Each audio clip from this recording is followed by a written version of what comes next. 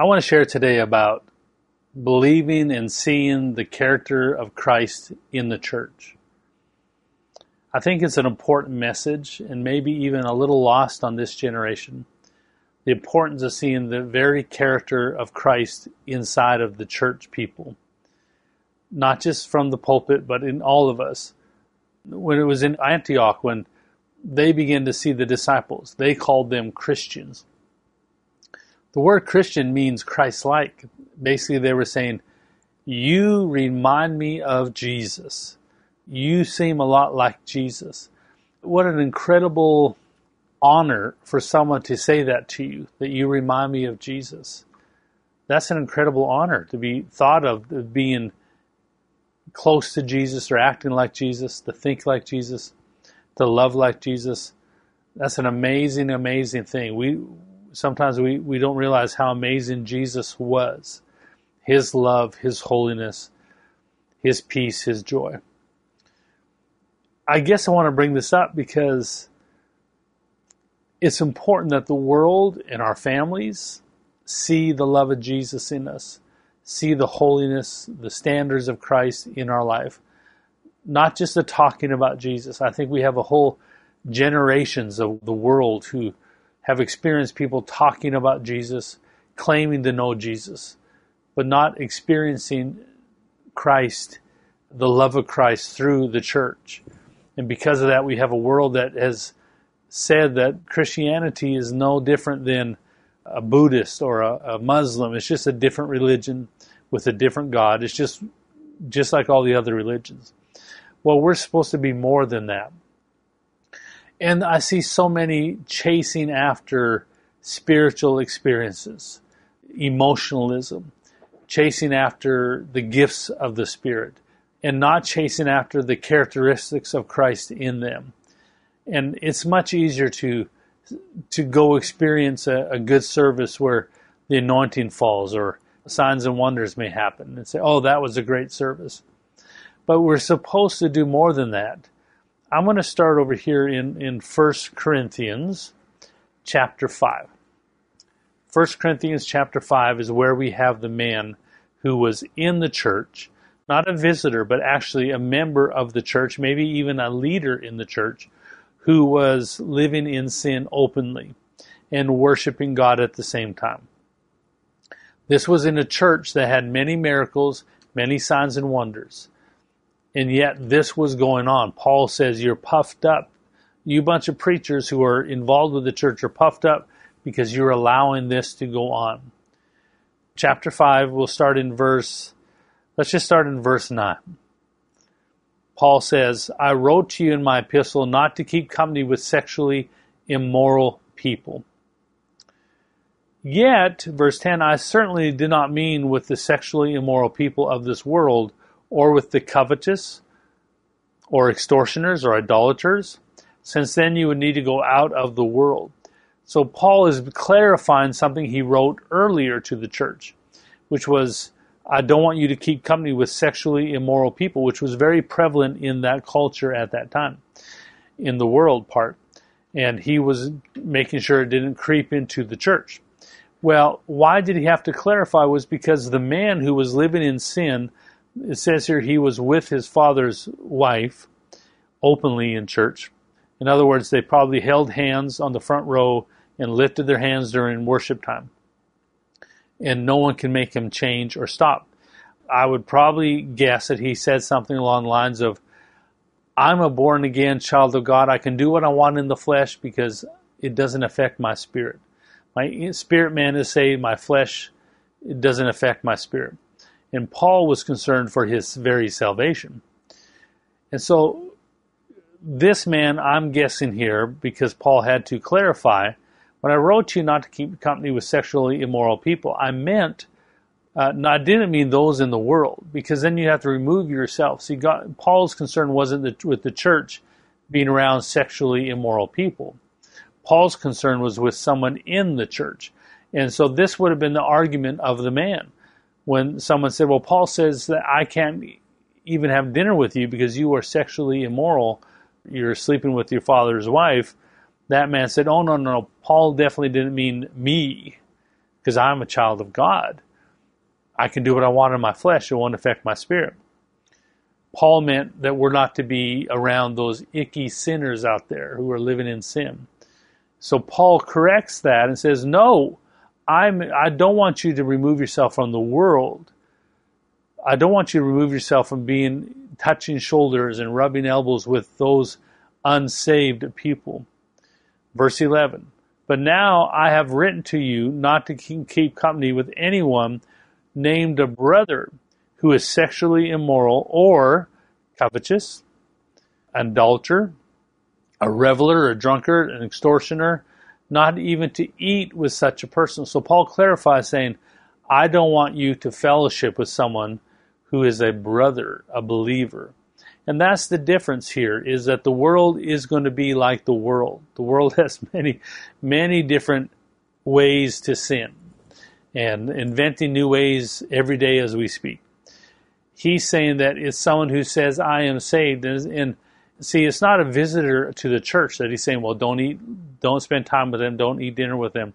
But someone who says, I can do and live like sin, like the world, and God loves me just the way I am. I don't have to change. That's the danger of this comment, the danger in the church, that the man in the church was saying that I can live like the world to an extreme extent and still be accepted by God. And Paul said, don't even eat with such a one, because he's not trying to learn. He's not trying to change. He's trying to hold on to his sin. He is saying, this is who I am. There's a big difference in your Christianity with you struggling with something versus you embracing something.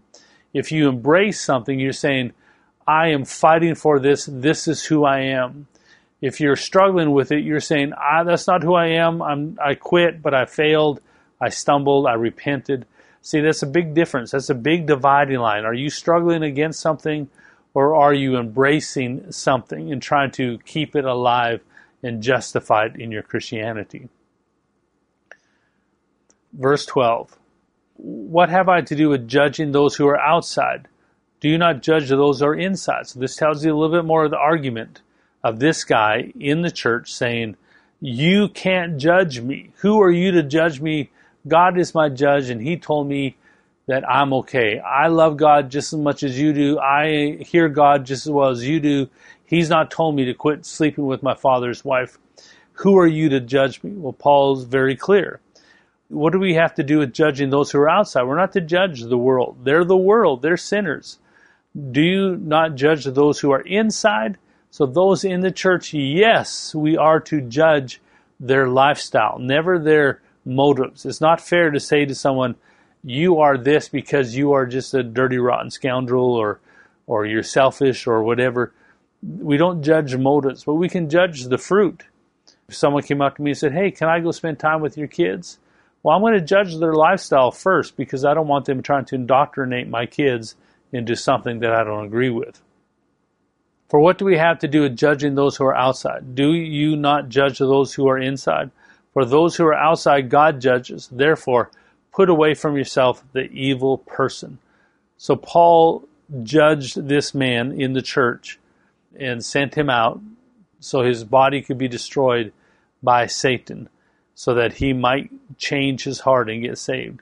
And really, I know that Pastor Dave would preach in the past that there's a place in revival to where this kind of judgment will be important to keep the doctrine pure, that if there's someone trying to introduce sin or false doctrine and won't repent, won't change, that there is a judgment, a ministry of judgment to try to rescue them, because not only are they going to harm people and take them away from God or even send some people to hell, they themselves are in danger of the hellfire.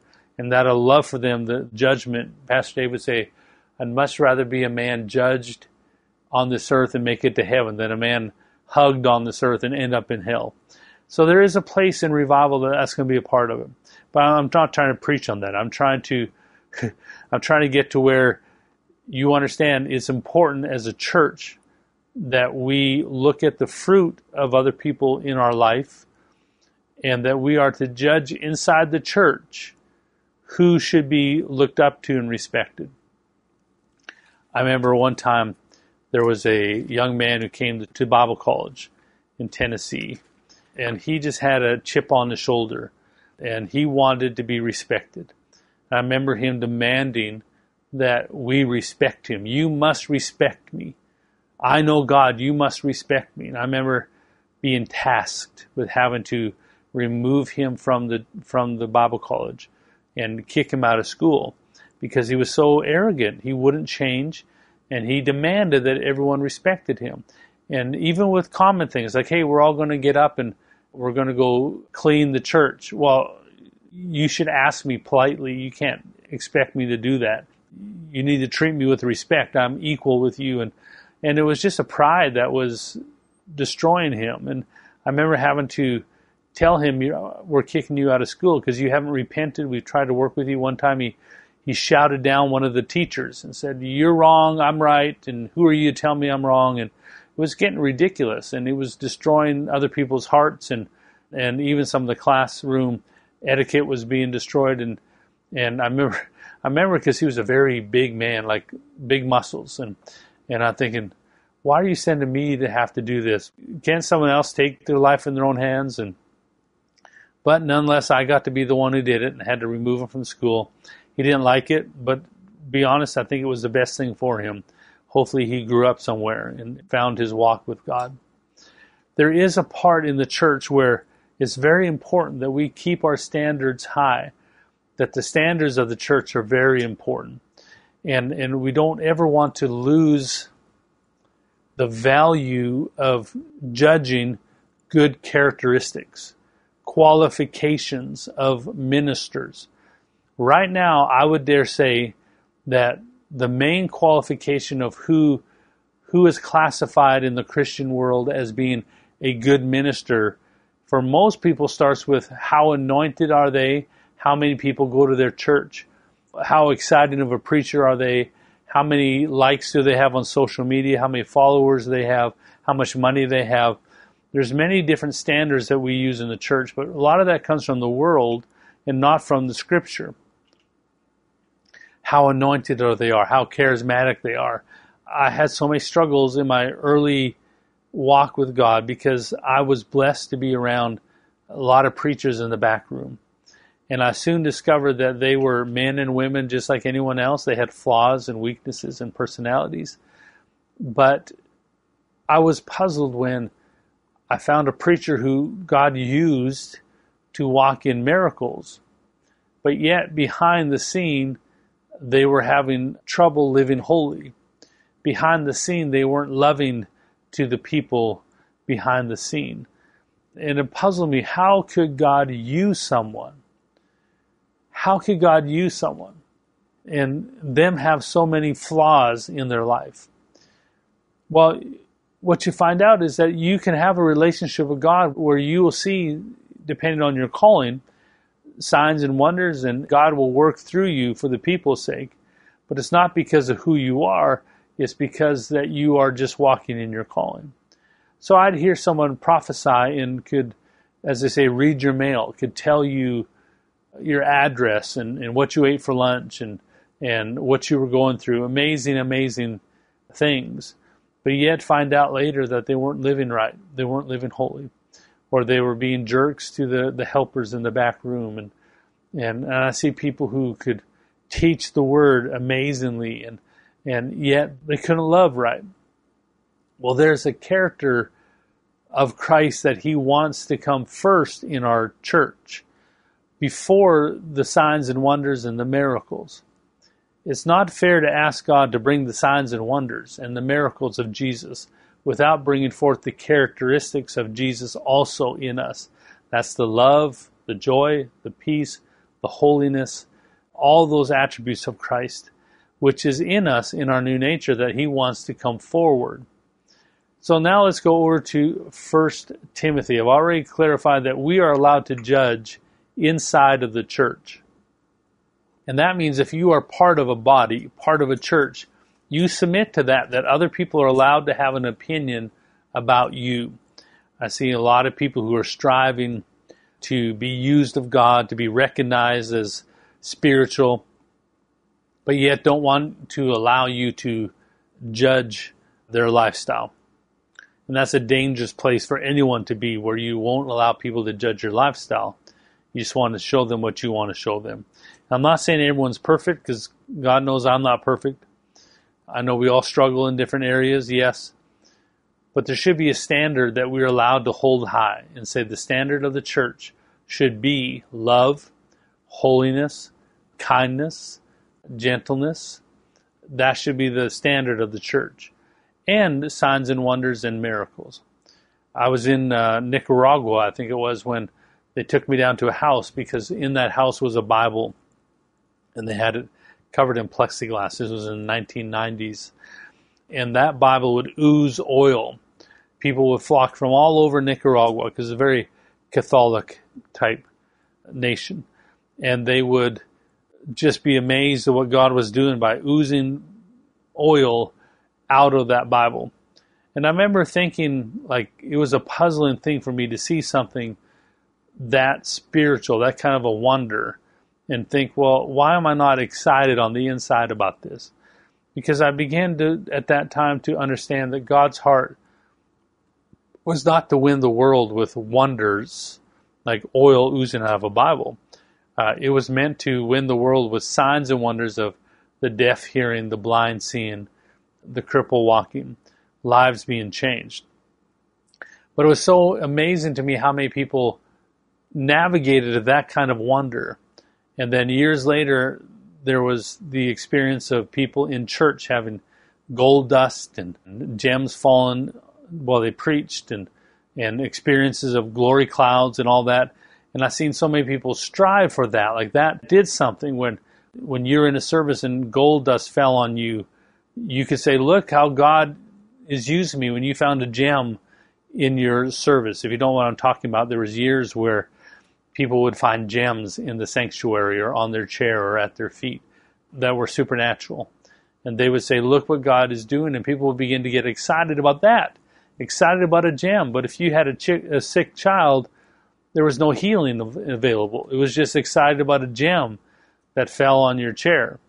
It's kind of in our immaturity that we seek after that kind of sign and wonder, instead of the sign and wonder of holiness and love and peace and a healthy marriage, a healthy home. And we're going to read that. We're going to read this in 1 Timothy. We'll start there, chapter 3. This is a faithful saying. If a man desires the position of a bishop, he desires a good work. A bishop then must be blameless, the husband of one wife, temperate, sober-minded, of good behavior, hospitable, able to teach, not given to wine, not violent, not greedy for money, but gentle, not quarrelsome, not covetous. One who rules his own house well, having his children in submission with all reverence. For if a man does not know how to rule his own house, how will he take care of the church of God? Not a novice, lest being puffed up with pride he fall into the same condemnation of the devil. Moreover, he must have a good testimony among those who are outside, lest he fall into reproach and the snare of the devil. So this is a definition of a bishop or an overseer in the church. The church is an important part of revival. The structure of a church is supposed to be a healthy place for people to grow up, to be instructed, to be corrected, to be taught, to allow them to make mistakes and to be forgiven and to mature. The church is a healthy church is a very important part of God's plan for revival. Without it, you have a bunch of people who have no one holding them accountable. No one seen into their life and saying, you're not ready yet. You know how many times I had a man standing between me and what I wanted to do? You know how many times that's happened to me in my life?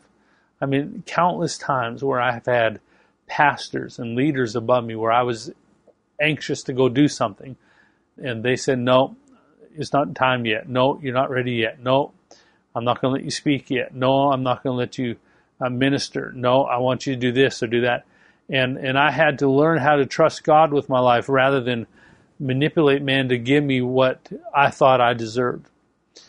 And thank God for that, because it's forced me to grow up in many areas, to lose my selfish ambition, to allow God to promote me instead of man. Many people I know in the past have gone astray because they've not been together in a church form with someone who could be in their life to say, no, you're not ready yet.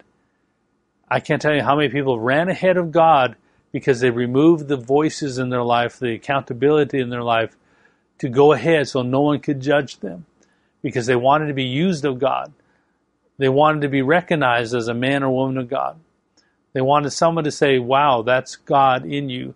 But the God in them they wanted to see was, oh, look at how well they hear God. Look at how well they testify about God. Look at the miracles they say happen. Look at the signs and wonders. But we can clearly see here that the attributes that we're to acknowledge is maturity, is characteristics of love and joy and holiness. Let's read this again. And while I'm reading this, I want you to look for the words anointing, look for the words glory, signs and wonders.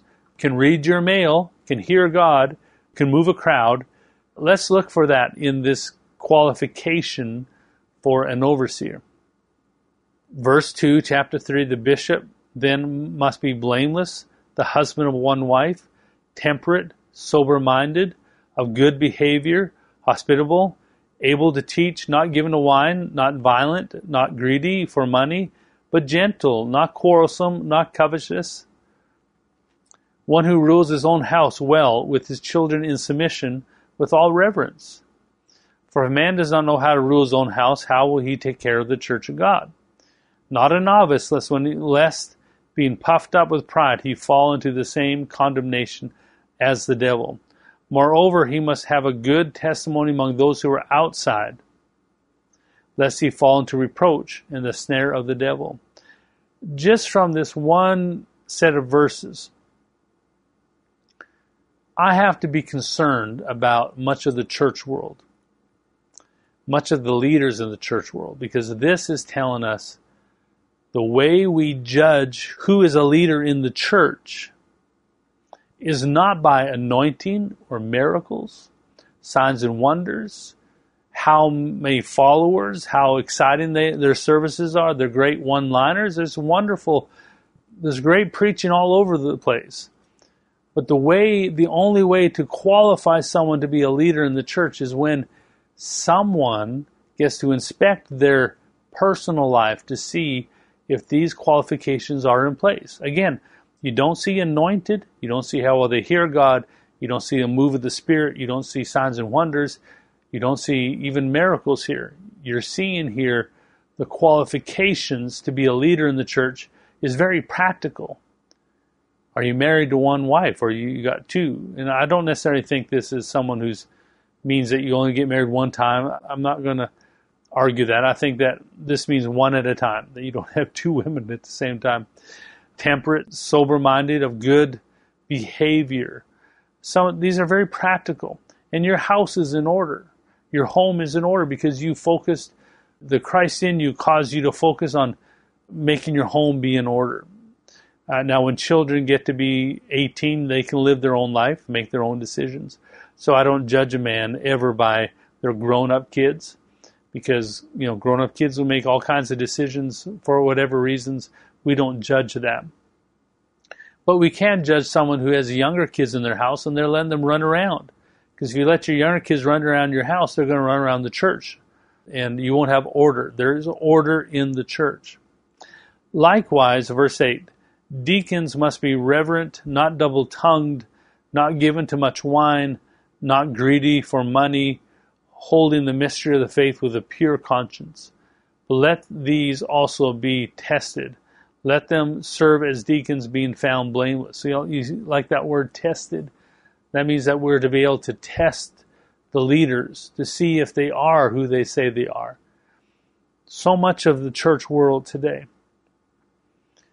is searching and looking for sensationalism, looking for excitement, looking for the next move, the next group who does it better, lacking so much in just the basic characteristics. And I would say it's important for the church to get back to the basics, to where we begin to look at people's lives and see that they're living for God in holiness. Again, we're not all perfect in holiness, but so much of our desire to be used of God, we chase God using us. I want God to use me, rather than I want to develop the characteristics of Christ in us. Titus chapter 2, verse 1. Let's look there. But as for you, speak the things which are proper for sound doctrine, that the older man be sober, reverent, temperate, sound in faith, in love, in patience. Listen, this is really the job of the church, to develop people, to help people develop in the characteristics of Christ, of maturity, of holiness, to be there week after week. It's easy for an evangelist. We need evangelists. An evangelist will tell you, I want you to turn to John 3:16. Now, rip that page out of your Bible. That's the only page you'll need. And he'll say, we need to win souls. And he'll run ahead and get you out winning souls. We need evangelists like that who come into a city, blow it up, and then disappear to the next city the next week. We need guys like that. That's a calling. But the church is not to be like that. The church is not to be an event every Sunday. The church is to be a home-cooked meal every Sunday, to where people come, they experience family, they grow up, they talk, they're encouraged, and they have a great meal. Not an event where everything's spectacular. That's not practical. And here's proof. But as for you, speak the things which are proper for sound doctrine. Where's the excitement in sound doctrine? Remember Paul teaching, and the boy fell asleep and fell out of the window and died, and he had to resurrect him from the dead. That tells you the kind of teaching the Apostle Paul did. Enough to put you to sleep. Not enough to keep you excited around all the time, keeping you motivated. It was about teaching the truth, teaching the Word of God, causing people to grow up, encouraging people to mature. But as for you, speak the things which are proper for sound doctrine, that the older man be sober, reverent, temperate, sound in faith, in love, in patience. The older woman likewise, that they be reverent in behavior, not slanderous, not given to much wine, teachers of good things, that they admonish the young women to love their husbands, to love their children, to be discreet, chaste, homemakers, good, obedient to their own husbands, that the word of God may not be blasphemed. Likewise, exhort the young man to be sober-minded, in all things showing yourself to be a pattern of good works, in doctrine showing integrity, reverence, incorruptibility, sound speech that cannot be condemned, that one who is opponent may be ashamed, having nothing evil to say of you. Wow. What an example of a Christian, that they have nothing evil to say of you. Not saying they won't make it up, but they have nothing to show that's evil against you. This is the Christianity that we should be pursuing. Yes, we are after the signs and wonders and the miracles. We're after a move of God, the revival that will change the nation.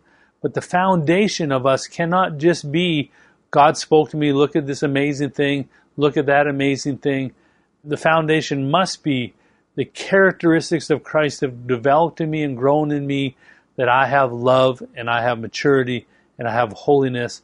I have a great testimony, great characteristics of Christ exposed in my life, showing in my life.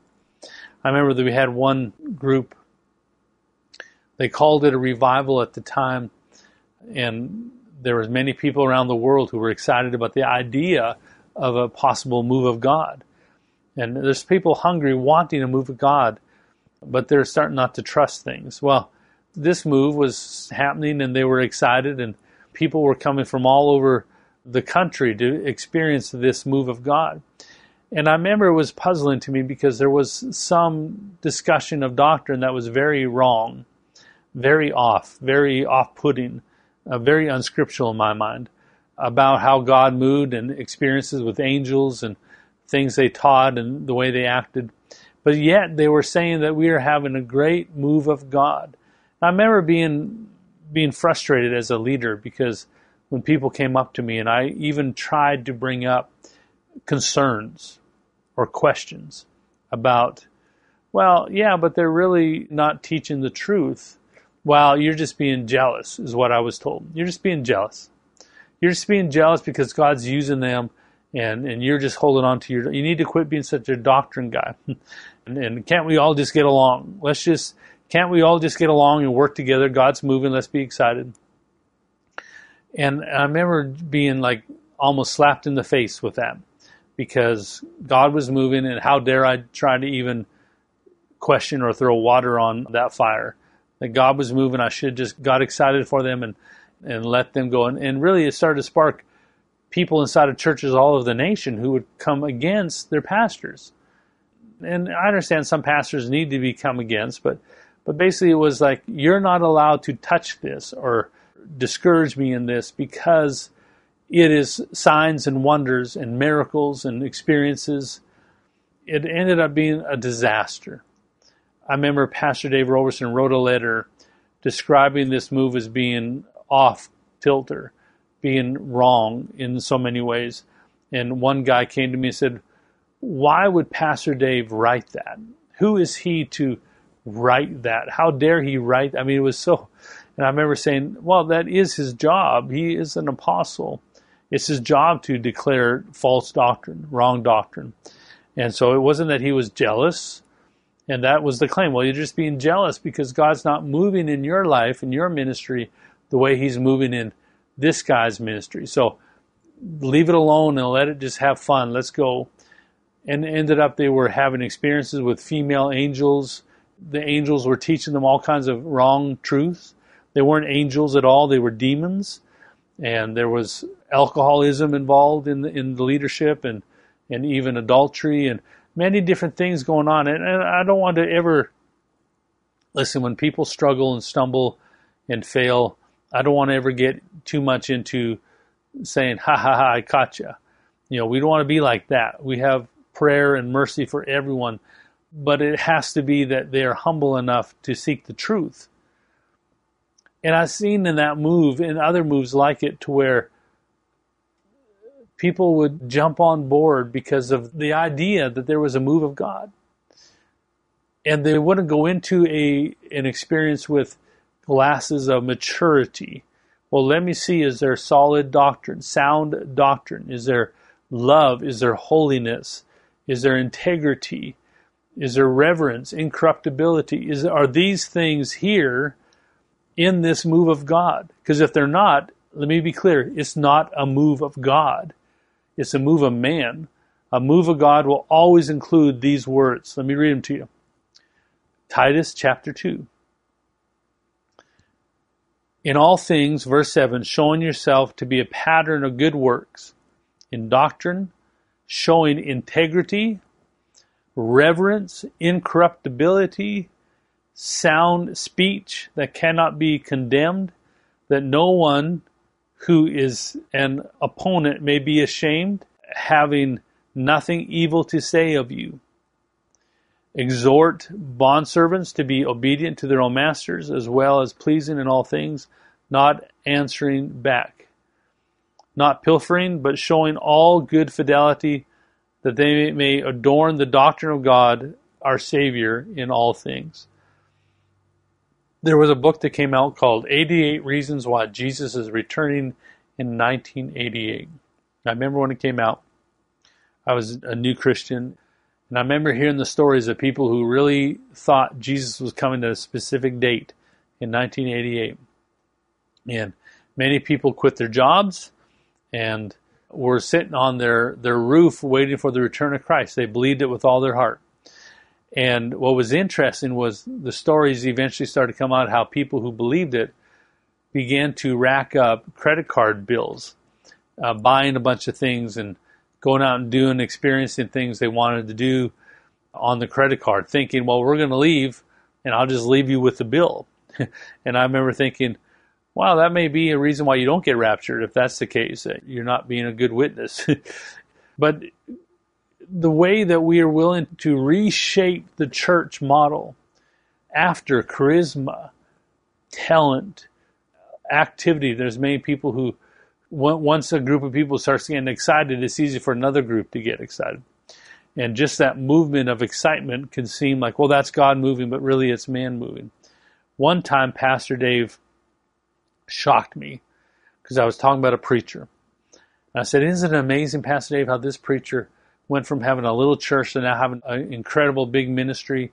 And look what God did. I was starstruck by how many people, how much money, and how much celebrity this man had. And Pastor Dave said to me in the only way he could, Alan, sometimes man will promote you when God won't. And I was very shocked that he said that. But I needed it because I was looking at the man and the celebrity and not looking behind the scenes, that man will promote you. And Pastor Dave would always say, Alan, if you tell people what they want to hear, they'll reward you with popularity and finances. But our job is not to tell people what they want to hear. Our job is to tell people and teach people the Word of God.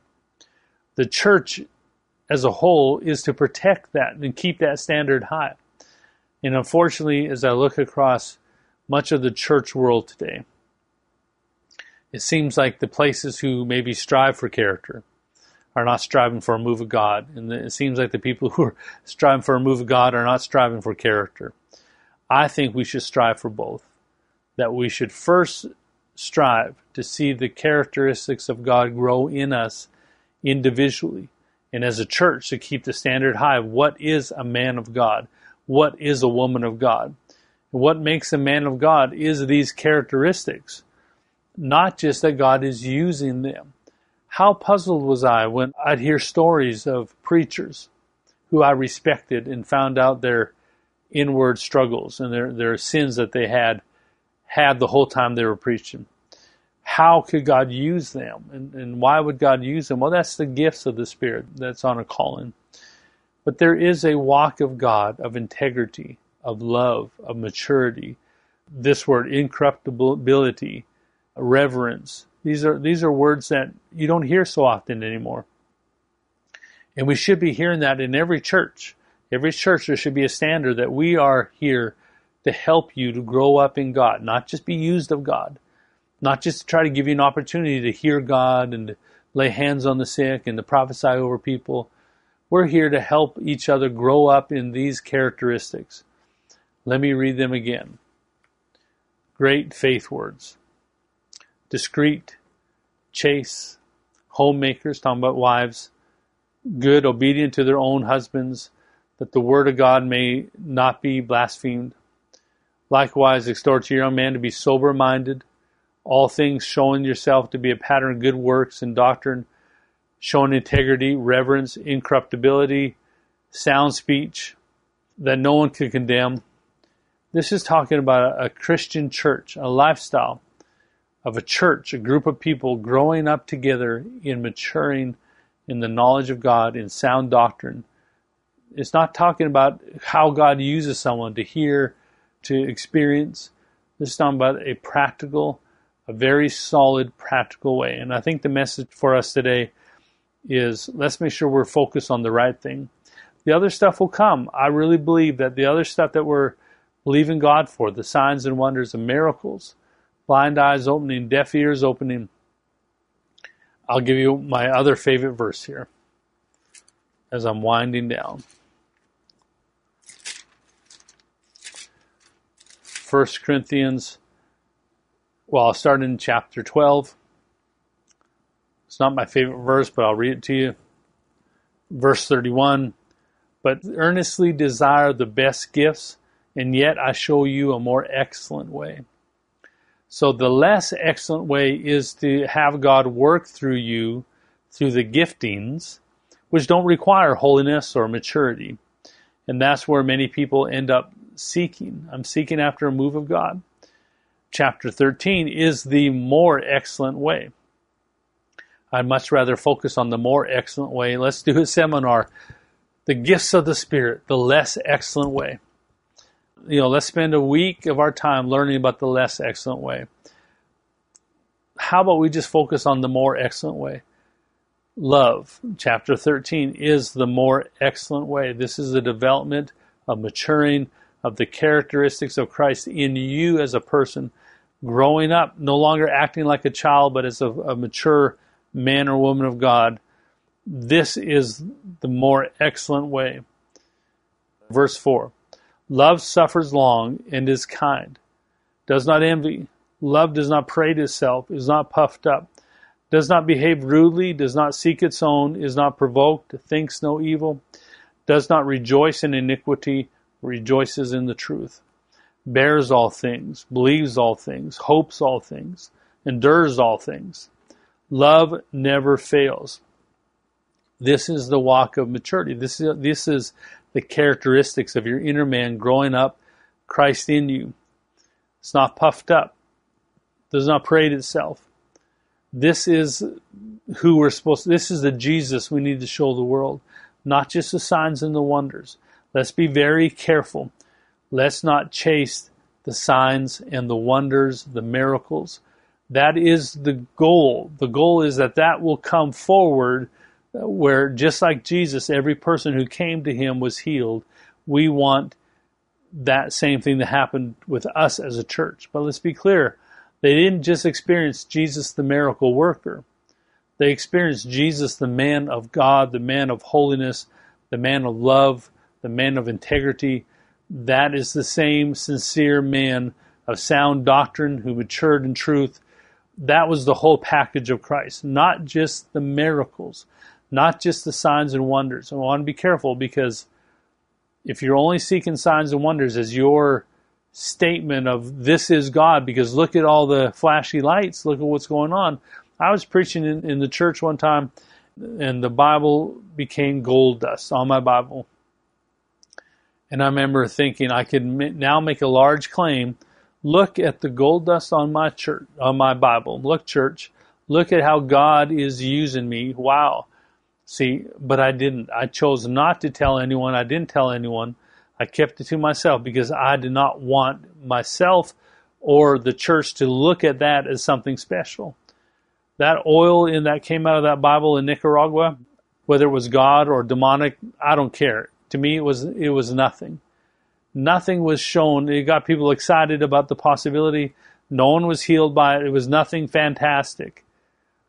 The true oil is the Holy Spirit in your life. The true sign and wonder, in my view, is the integrity of love and holiness that God can do. The very love of Jesus, the very holiness of Jesus, the very peace of Christ. Man, that can be in you. That is the true sign. Not just a move of God, of signs and wonders and prophesying. One guy, I'm trying not to nitpick too much, but there's one service that everyone talked about, and I watched it. I watched some of it, and it was a guy who would tell you your address and say lots of nice things about different people specifically. It was quite impressive. But I thought, what really changed in this hour and a half of service? What really changed except we went, wow, that's amazing. But what really changed in us? It brought some encouragement for some people, possibly. But what really changed in that moment? Except we all got excited about how God was working through a man. We should get excited about these characteristics of love. Love suffers long and is kind. Love does not envy. Love does not parade itself, is not puffed up. If you want to know if something is a gift of the Spirit, the Holy Spirit working through a calling, versus God using the love and maturity of a person to authorize his power, it's only if this love is present, the holiness, the integrity, the standard of truth is present. That'll tell you where the source of that miracle came from. Many men and women that I know, Elaine Homer used to say that when she was a young girl, there was one particular evangelist who she watched, who he'd preach one night, and they had a tent meeting in the old days, and they would bring ambulances of people in cots. And she said people get healed that night, miracle after miracle after miracle. And then that night, he would either try to molest her as a young girl, or she would see him with a homosexual affair. And the next day, there he was again, ambulances and miracle after miracle after miracle. Well, I can tell you from what I've learned, that is a gift of the Spirit. That's God, the Holy Spirit working through his calling to touch people.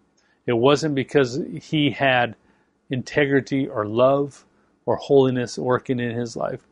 If you only chase after the gift of the Spirit, the gifts of the Spirit, you're not chasing after love. We must chase love. Look what it says here. Verse 31, chapter 12. But earnestly desire the best gift. So the word desire here in the New King James means I desire that. I want the Holy Spirit to work. I don't want to wait till I'm perfect before he can do something in my life. I want him to work now. Even when I'm dysfunctional and not perfect yet, not mature yet, he wants to work through you. I can desire that best gift for my calling while I'm working on maturing. I don't have to wait till I'm perfect. But then in chapter 14, verse 1, it says, pursue love and desire spiritual gifts. So I pursued my wife, Christy. I wanted her to be my wife. I pursued her. See, we're to pursue love, not the gift. We're not to pursue God using me. God, I want you to use me. I'm pursuing that. No, we're to pursue the maturity, the love, the characteristics of maturity, integrity. That's what we pursue. We desire gifts. We desire a move of God, but we're to pursue maturity, pursue the love of God in us. Let's seek God the right way. Let's be encouraged, because church to me is not to be a big event every week where something spectacular happens. That's not what church is to be. We like those things when it happens, but it's not to be our life. We're not drug addicts. We're not addicted to those experiences. We shouldn't be. We should be pursuing the everyday growing up, maturing, get up tomorrow, do it again. Get up tomorrow, do it again. One guy got a girlfriend, liked the idea of pursuing the girl, chasing her down, winning her over, and then whenever he'd get familiar, he'd get rid of her and find another girl to chase. And he spent his whole life always chasing because he wanted that high, that excitement. And he never ended up with a family, never ended up with a relationship, because he was trying to take one aspect of a relationship and make it the highlight. He was wanting the thrill, the excitement of dating and having fun and pursuing and winning her over. But as soon as he caught her, he was bored with her. Well, let's not be like that with the church, where we're pursuing a move of God, where every day is exciting and amazing and incredible. There should be a practicality to where it's the love of God. It's the building and the growing and the maturing together. And then we will have our revival, but it won't disappear because of failures in men. Let's have that integrity. Let's chase it. I'm not there yet, but that's my pursuit. I pray that's your pursuit too.